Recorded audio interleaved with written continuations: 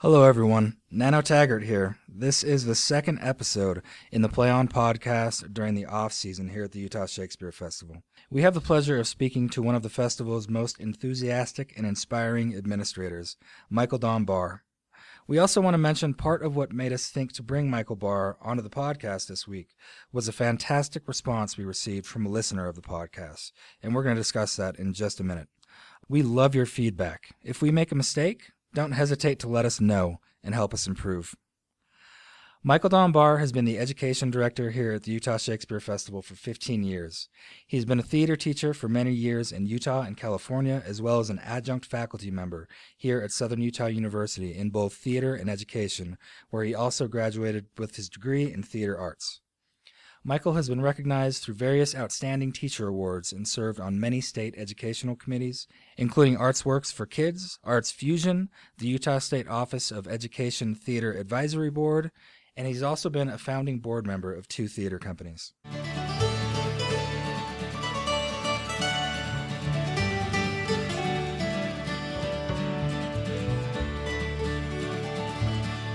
I'm joined here today with Michael Barr, Education Director of the Utah Shakespeare Festival. Hi, Michael. Good morning. How are you? Good I'm afternoon. Well, good afternoon. I don't know what time we're listening Good something. to this. It all moves so fast. It could be it? usually the middle of the night. Yeah, it's true. It all feels the same at but this point. It is morning. Yeah, and I wanted to speak a little bit about the previous podcast we had with Scott Phillips. Mm-hmm. You, Michael Barr, put me in touch with a wonderful person named Paula Fowler. Yes. The Education Director at Yes. Utah Symphony, Utah Opera. A kindred spirit.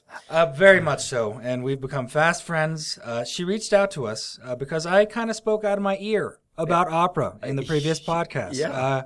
I spewed some ignorance for which I would like to apologize, and I'd like to give Paula some credit in initiating my opera education. Well, first of all, I was thrilled when she responded because Paula Fowler is listening to our podcast. I know. I was over the moon because she's, first of all, an articulate, wonderful education director for the Utah Opera. And so it got me really excited that this institution, this podcast that we're creating to educate. And I think what you spoke, I think we're in exactly the same boat. Public perception-wise, people see Shakespeare as elitist.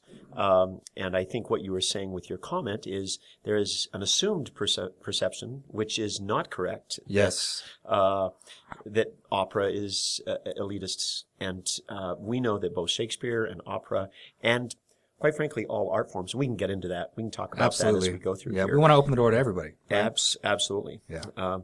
And know that those are for all. But what was really wonderful is the dialogue, the email that we got, and we're going to do a future podcast, right? Yes, I'm looking forward to doing a podcast centered on arts education, maybe with you and Paula, and maybe we can gather a few other arts education folks into the mix. Many arts educators that would, gladly sit behind these microphones and awesome and bang the drum. Awesome. Talk about what we have to do. Very cool. And there's, I think you should also say that you received found out about some really great programming that's going on through Utah Opera. It's true, yes. Everything from Utah Festival Opera, where they're opera for children, by children. Yep. And then a number of other, they also have touring productions. Yep. Et cetera. So there's some really, really great the opera education opportunities here in Utah operate kind of like USF's education program. Correct. Some of the same goals, some of the same mechanisms with a tour, with children's programming, by children, for children. Yep. And I was ignorant. I wasn't aware that they're reaching out to young audiences in exactly the same way that we are. Well, I'm really happy that you're behind this microphone because you are a learner. I am. There's nothing I enjoy more than having my perception blown away, and I get to rebuild, the Lego castle of my own ideology all up again. And every time that happens, it gets stronger and stronger. Cool. So, yeah. Good. So the main reason we're here today is to talk about the Shakespeare competition, which happens here at Utah Shakespeare Festival on the campus of Southern Utah University. Mm-hmm. I'm wondering if, I don't want to assume everyone knows what this thing is, right? I'm wondering if you can maybe just talk a little about what it is so people that might not know understand. Absolutely. And it's something I'm very passionate about. I would not be here really, I would not be here without this event. It was started in 1977 by a wonderful teacher named Ray Jones. He was a drama teacher in Provo, Utah, who used to travel all the way to Bakersfield, California, and participate in a Shakespeare competition. Yeah. This stellar drama teacher would stop in Cedar City, spend the night, etc. And he said to Fred one day, he said, "Fred, you need to have a Shakespeare competition. I go all the way to California. Yeah. You're built here." I think the timing is perfect because 1977 is also when they built the Adams Theater. Yep. So in the year that the Adams Theater was built, they also instituted this beautiful event. And so, and Cedar was built for that. And I want to give credit to Ray for the dream, but it was really Scott Phillips, who is our executive director now, but it was Scott Phillips who put kind of the logistics together, kind of patterned it after the region and state drama competitions, and also after that competition in Bakersfield, California. Gotcha. Ray said, "It's perfect. You have actors here. You have this beautiful theater space. You can come here." And in the first year, there were about 10 schools.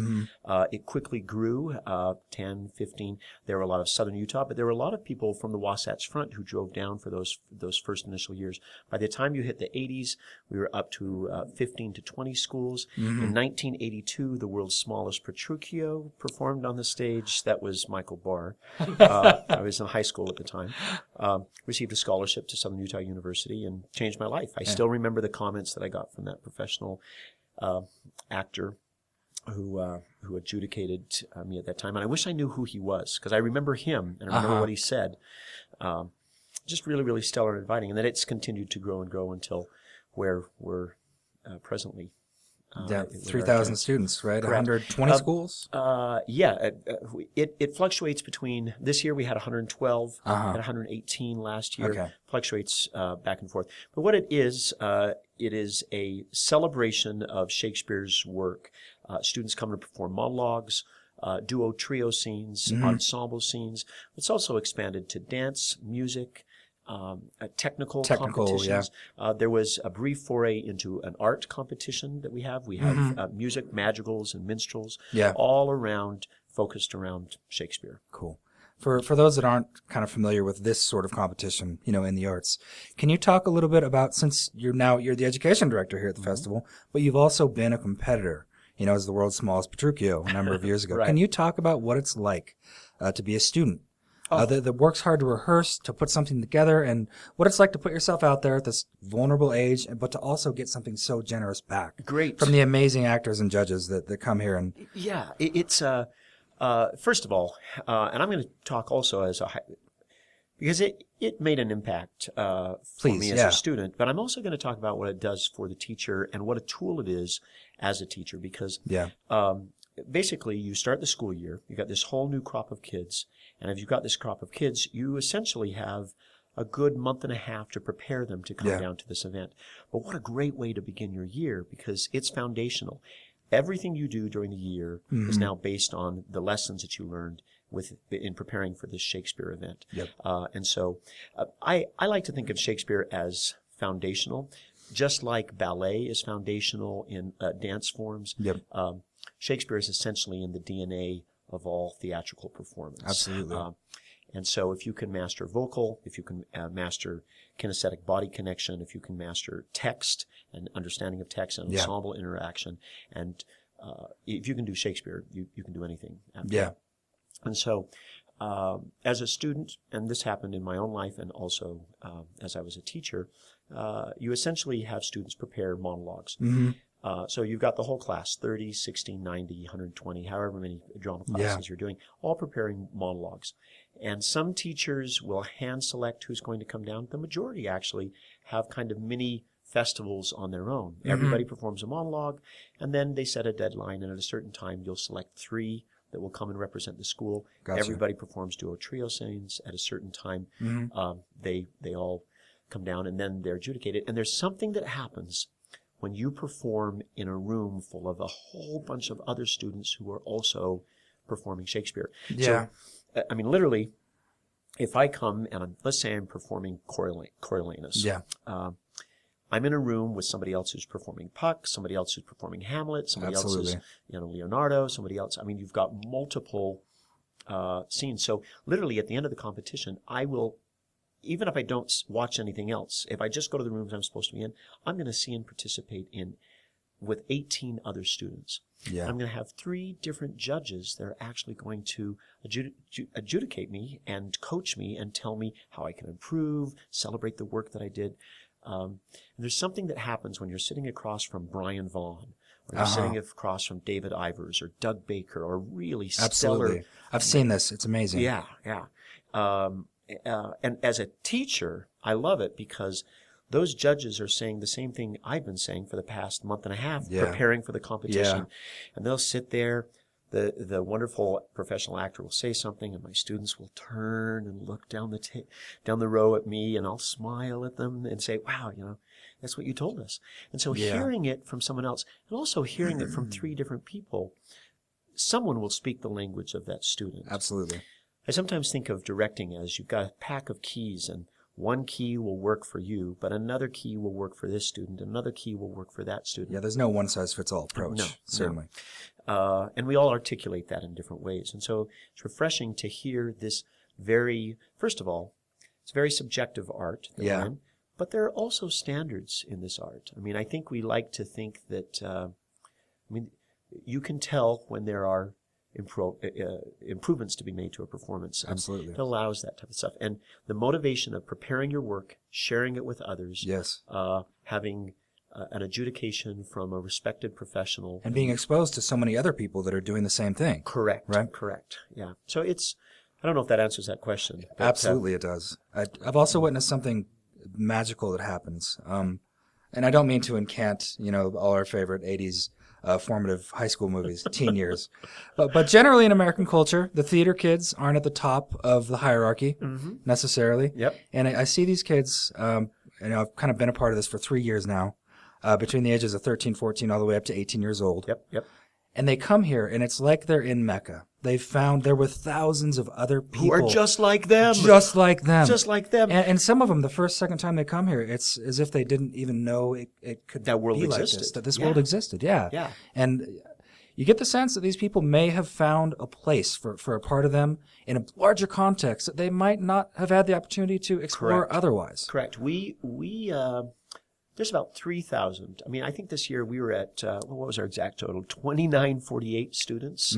But we generally get about 3,000 students. Yeah. So they descend on Cedar City. Yes. Fill up every motel, including the motels, in St. George and Parowan Beaver and Parowan, up in Bryan Head. I mean, they fill up all of that. But to see other peers that are like them is refreshing. I also think it opens up, and if there are parents listening, it's fine that you do that in high school, but you can't do that for a career, Johnny. I'm here to say there's multiple career opportunities within this profession. And you may not be an actor. For every one actor, there are 7 people that support that one actor. Yeah. Don't choose this application unless you're passionate about it and ready to work and train and do everything you have to. But the reality is there are many people who are making a good, healthy living. It's true. And the skills you learn in this are not just applicable to the theater craft. Absolutely. I was hoping you would maybe, because we talked about the deep studying of a text, elocution, awareness. Correct. There's so many skills imagery. that, in fact, this happens frequently. It's a major recruiter for Southern Utah University, obviously. And people would get the impression that there are many students in our theater arts and dance department who come here and are recruited because of this event. Absolutely. But every year, I'll be down in the business and finance office, or I will be walking through the student center, and this happens every year. And they say, "I see you're preparing for Shakespeare competition." And so, yeah. And I'll look at that marketing major across the table, or that business, and I'll say, "Are you a theater major?" And they'll say, "Oh no, business," or "Oh no, English, history." Because another thing happens too. I'm going to prevent us from getting letters this week too. Okay, thank you. Yeah, put it all out there. So disclaimers. Before we say, "Oh yes, theater invites," push your child. Yeah, theater invites all of those people who aren't accepted anywhere else. There are a lot of high functioners within this profession as well. It's true. And I think a very healthy theater department is made up of, well, what I used to say is every child is a theater student. They just don't know it. Yep. In other words, you've got wrestlers, you've got football players, you have academics, you have all of that, because there is a rigor that is demanded in art forms that you don't necessarily get anywhere else. So I'm not surprised when the marketing major sitting behind the business and finance cashier's office desk said, well, I came down here. Really? Well, what did you do? Oh, I did a monologue. I said, you a theater major? Oh, no, business and finance. Yeah. Because a lot of times you do that. So I actually think we are creating human beings. These are future lawyers. These are future doctors. Absolutely. And they're future theater individuals as well. But there's something about the art. There's something I'm very, very passionate about. In fact, my thesis was on this, that general ed requirements, where we are forced to take literature classes, humanities classes, history classes, all of the classes that you and I enjoy. Yeah, absolutely. That kind of liberal arts model, correct, if you will. That liberal arts model is what teaches us how to be human beings. And if you look at all of the major leaders in most of the major corporations, they were not specialization majors. Their undergrads and their graduate degrees were in the humanities, because it taught you how to think. It's true. And how to communicate. Yeah. So in reality, yes, we've got this beautiful Shakespeare competition where you take the greatest writer of the English language. Yes. And the greatest storyteller in the world, because these have been translated into multiple languages. And I think he understood what it meant to be a human. And because he understood what it meant to be a human, we use that and we cut our teeth on that when we go out and have to learn how to think. Absolutely. And these kids that work so hard on, for instance, their dance routine, a lot of the kids do their own choreography. Yep. And what they're doing is filtering, a dance routine through some sort of scene in a Shakespeare play, essentially. And the critical thinking that must go on. The exploration of talk about that event. Situations. I just realized you worked that event, didn't you? It changed my life. Honest to goodness, to see these kids so energized and the collaborative spirit of combining. You do a dance competition as part of Shakespeare competition. So these kids are studying it. They're studying a text critically, and they're filtering it into a completely different art form. Yeah. And to see how much work goes in and how energized these kids are by.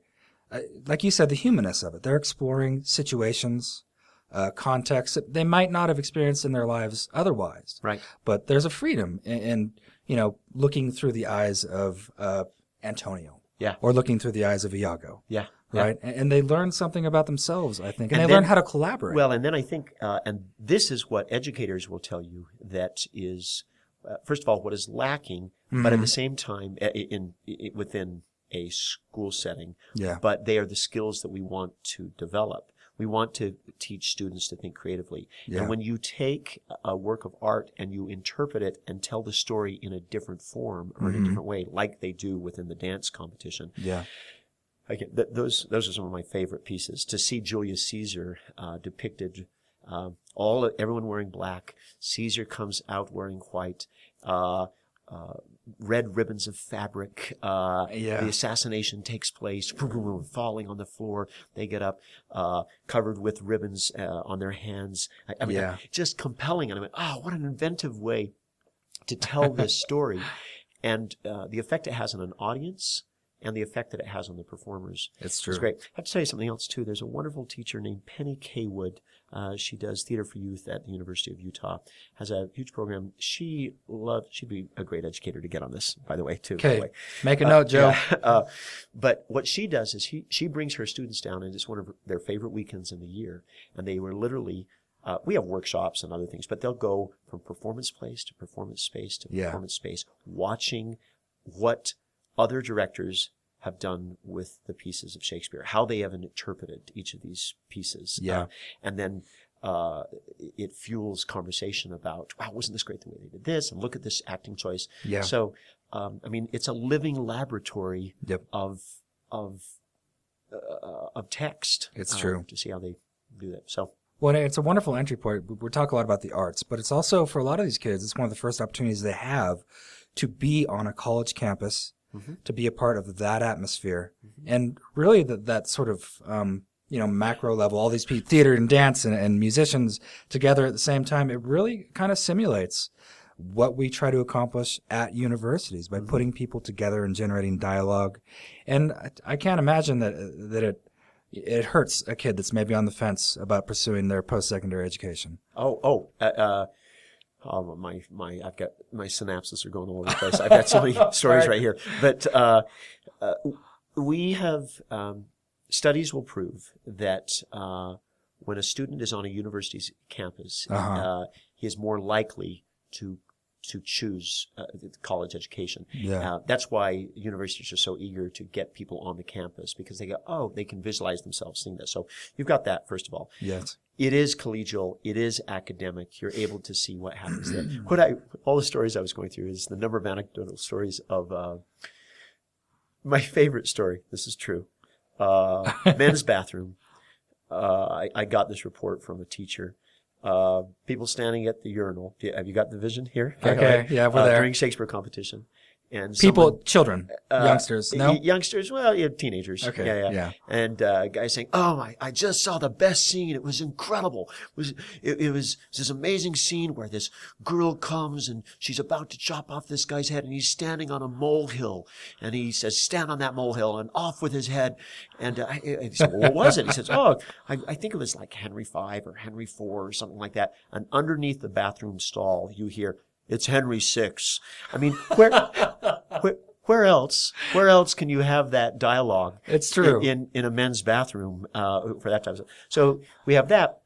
There are a lot of stories of this is their first time away from home too. Mm-hmm. First time, you can imagine every restaurant in town is filled. And there was a judge who was eating and saw this mass of students. And then as they were leaving, they said, we need to tip. Yeah, we need to tip. How much do you tip? I don't know. We need to tip. This is a tip. As they're having this discussion, it's their first time out. So how wonderful to have this type of first time away from home and with your peers, and Shakespeare being the reason. So what does, you mentioned that the adjudicators and kind of the people on the other side of this competition are also getting a lot out of this. I'm wondering if you can talk, I'm an established actor, say, right? I have my equity card. I've worked in a number of theater companies. I'm successful in this industry. What do I get out of coming here and interacting with these teenagers? Hope of America. You get to you get to see. Don't put it mildly, Michael. Yeah, no, you get to see what's coming. Again, so many stories here. We have actors that come from New York, LA. We fly them out. Yes. We give them a very slight honorarium to have them out there, and then people want to come back because there's these are all established artists. Yes. I just want to point out we're not just pulling other high school teachers that aren't involved. I also select artists who are really articulate at sharing and communicating with students. Yeah. It's also tough. You've got 6 students and a room full of about 50 people supporting those 6 students. Yep. And then you have to spontaneously say something that will change their life. No pressure here. No pressure, no. Not destroy the child, but at the same time encourage them to continue in they are and give legitimate critique there. Yeah. So we need to make sure that they have the gifts for doing that type of thing. But what it does for them is they're able to see where the art form is going. Yeah. They're able to hone their craft as teaching because I actually think as artists we are teachers. Yeah. Foremost and first. That's why we call them ourselves teaching artists. Yeah.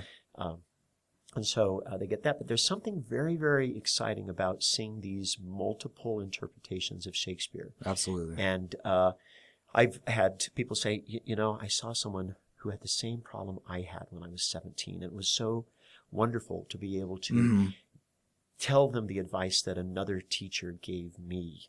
So it's a chance for them to give back. Yeah, absolutely. So we've got all sorts of wonderful Socrates, Plato moments happening there. And I will frequently see after it's over, someone standing in the hall talking to an actor. When else do you get that? And I like to say that the walls are really thin here at the festival, not just the competition. Oh, absolutely, yeah. I mean, you can get that at the stage door, but when do you get that, in this hour-long session with these professional actors? And so because of that, we haven't talked about this. Sometimes the term Shakespeare competition, they compete, prizes. There's a lot of thought out there. Is competition harmful? Does it hurt? I'm glad you brought this up. Yeah. And I'm not sure how much time we have to talk about that because there's numerous studies. Alfie Kohn is a major proponent against competition, saying that it's very detrimental. I feel that we generate a very positive, incredibly positive, and we have surveys and tests and studies in that, plus the success of multiple people who are coming back to this. But I think it's successful for three reasons. High quality adjudication, very level playing field, and a de-emphasis on the competition itself. Now, do we hand away out of first place? Yes.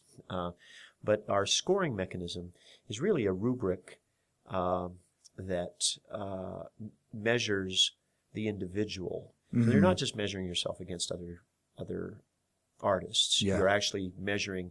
I'm having some problems with elocution right now. I need to work on my text work. I need to my inflection, my intonation. I mean, there's some, and that's what that rubric or that standard that we measure them against. Then we also have a wonderful event called Shakespeare Showcase, where we have adjudicators select stellar work that they think everybody should see.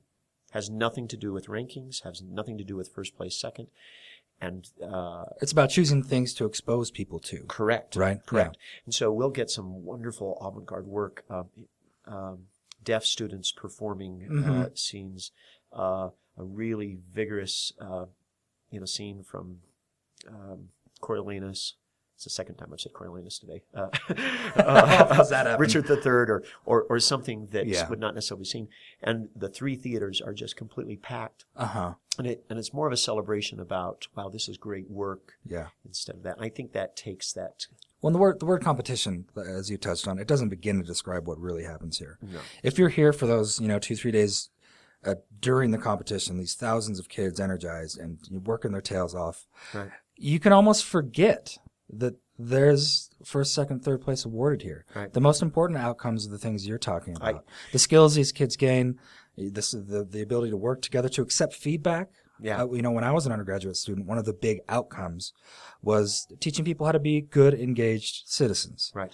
And these kids sitting there, on their hands sometimes receiving the judge's feedback, they learn something about taking criticism. Right. And about dialogue. And that it's okay. To take criticism. And the point is improving ourselves. Right. Right. And I can't imagine that, teenagers have that many experiences that teach the same skills. Right. So it's, I think there's a study, and I can't get the name out right now. Anyway, he calls it true competition. Google it. Google true competition. Basically, he talks about the Greek ideal that when two competitors came against each other, they respected the man across the field from them, and their goal was to be their best self, and this act of competing against oneself, which is not what's happening in some competitive fields where you're hoping for the other man to fail. And that doesn't happen here. You don't. No. Oh, I hope he forgets a line. I've never seen that happen. I've seen a whole room burst into applause when they see a girl weeping over her son that has been killed within this scene. And these are multiple people coming from multiple places, and they've all been there because they've just spent the last 2 months preparing for this chance to share. It's true. So, and 2 months is a lot longer time to somebody that's 17 years old. Than to somebody that's, my age. Correct. This is so, the amount of work they put into it from their perspective. Right. While they're students in high school, they have everything else going on. And let's be frank, a really difficult time in anyone's life. Right? Well, and I'll tell you, Shakespeare talks about all of it. Absolutely. It's all there. So every single little thing you're going through as a little teenager is exactly, and I'm saying everything that you're going through as an adult. Yeah. He covered the whole spectrum of human experience. Totally. So you might as well saturate yourself with what it means, and once you have that foundation, you can do anything. You can do anything. People with this background, I have a lot of confidence in when they're sitting around a boardroom table, when they're presenting at a conference and whatever their field might be. There's skills that, like you said, apply to anything you can imagine in your life. We're probably close to out of time. I wish we could talk about the importance of arts education. Maybe when we get Paula involved, we can have that talk. Absolutely. Paula and others. There's multiple, and I was talking to you about this before the podcast started. Yeah. There have been wonderful studies that the one predictor in arts attendance when they are 45, 50, 70, 32, 25, the one predictor is, did they participate in art education as a child? Yep. And if they participated in arts education as a child, they will participate as an adult, which means we've got to protect and get multiple arts education. Literacy is also tied to arts participation as a child. Yeah. So this is important stuff, even to those who might not understand necessarily what we're trying to accomplish. Right. Thank you so much, Michael Barr. I could sit here and talk to you for the rest of the day if we could do so. Likewise. And celebration to Joe Nemro, the producer, that unsung hero sitting there in silence behind the headphones. It's true. That man's the genius of this podcast. He is, and he's my best cheerleader. When I have my worst moments, he's the one that picks me up and makes me feel like, okay, I belong in this chair in front of this microphone. You do. And he can edit you out, too, as well. It's true. Yeah, there's a security there. So hats off to Joe Nemro. Well done. Thanks for listening. We encourage anyone who might be in the Cedar City region over the sort of end of the weekend of the Shakespeare competition to come to campus and pick up on the energy and the magic that's going on here. We didn't even talk about all those plays that they attend. It's true. There are arts patrons who choose to come on this weekend because they are sold out performances. I did. I saw 12th Night. They are energized, and you will hear things in those plays you will never hear anywhere else. Not because of just the audiences, but they're like living groundlings. And the performers on stage feed off of that energy. It's like a rock concert. It's incredible. Yeah. Okay, we got to shut it down. Thank you, Michael Barr. Thank you, Joe Nemro. Thank you, audience, for listening. Thank you for listening to the Play On Podcast. Please tell us what you thought of this series, and if you have questions or comments, please email them to podcast@bard.org or tweet us at PlayOnUTShakes. As you noticed in this episode, we love to hear from you.